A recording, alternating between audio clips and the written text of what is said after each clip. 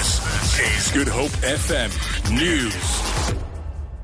South Africans will have to fork out up to 14% more for medical aid contributions this year. Most open medical aid schemes will charge their members substantial increases because many more people checked into hospital last year, increasing medical inflation. It has also emerged that medical aid schemes have been detecting millions of rands in fraudulent transactions, with Discovery nailing down 400 million rand last year alone. Discovery Health Deputy CEO Ryan Noack. It is escalating every year. It's difficult to say whether the fraud is increasing or whether we're just getting much better at detecting it. We certainly do believe at Discovery that we're picking up the majority of the fraud.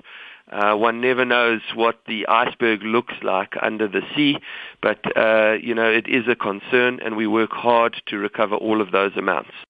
Parliament says it is all systems go for President Jacob Zuma's State of the Nation address on Thursday. Construction and cleaning crews have descended on the precinct to get everything ready for this year's official opening at Parliament.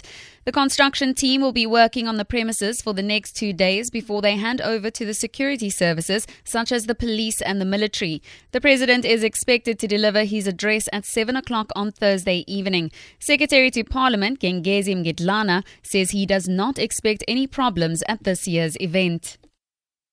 To be clear on the answer, I don't think there will be interruption of the footage of saying there will be blackouts or anything of the sort in terms of what would happen. On our side, we are ready to provide feed and footage to yourself as we normally do for our activities.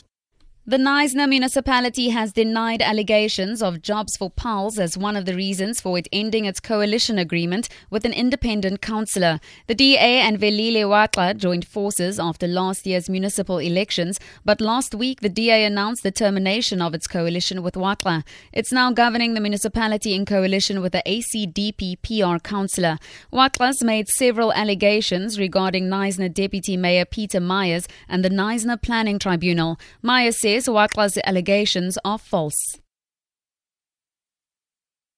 The Knysna Planning Tribunal's members were appointed before the last local elections and before Councillor Watla was a councillor. He then claimed that the members of the tribunal are not representatives of the demographics. It's probably the most representative planning tribunal in the Western Cape. We have, I think, almost every demographic represented on the planning tribunal. He also says that none of them are causa speaking. That's also just factually incorrect. Cape Winelands Fire Services says good progress has been made in controlling a fire which broke out in Bainskloof near Wellington in the Boerland. Fire Chief in the Cape Winelands District Municipality, Dani Wiles, says there are still some active fire lines. However, the situation has improved greatly from what it was yesterday. He says they will continue monitoring the hotspots as they expect the fire to be flamed by hot weather conditions. The Bainskloof Pass has been reopened to traffic after it was declared safe. To end this bulletin, a pedestrian has suffered moderate injuries after he was knocked down by a car on the corners of Strand and Lower Plain Roads in the Cape Town CBD.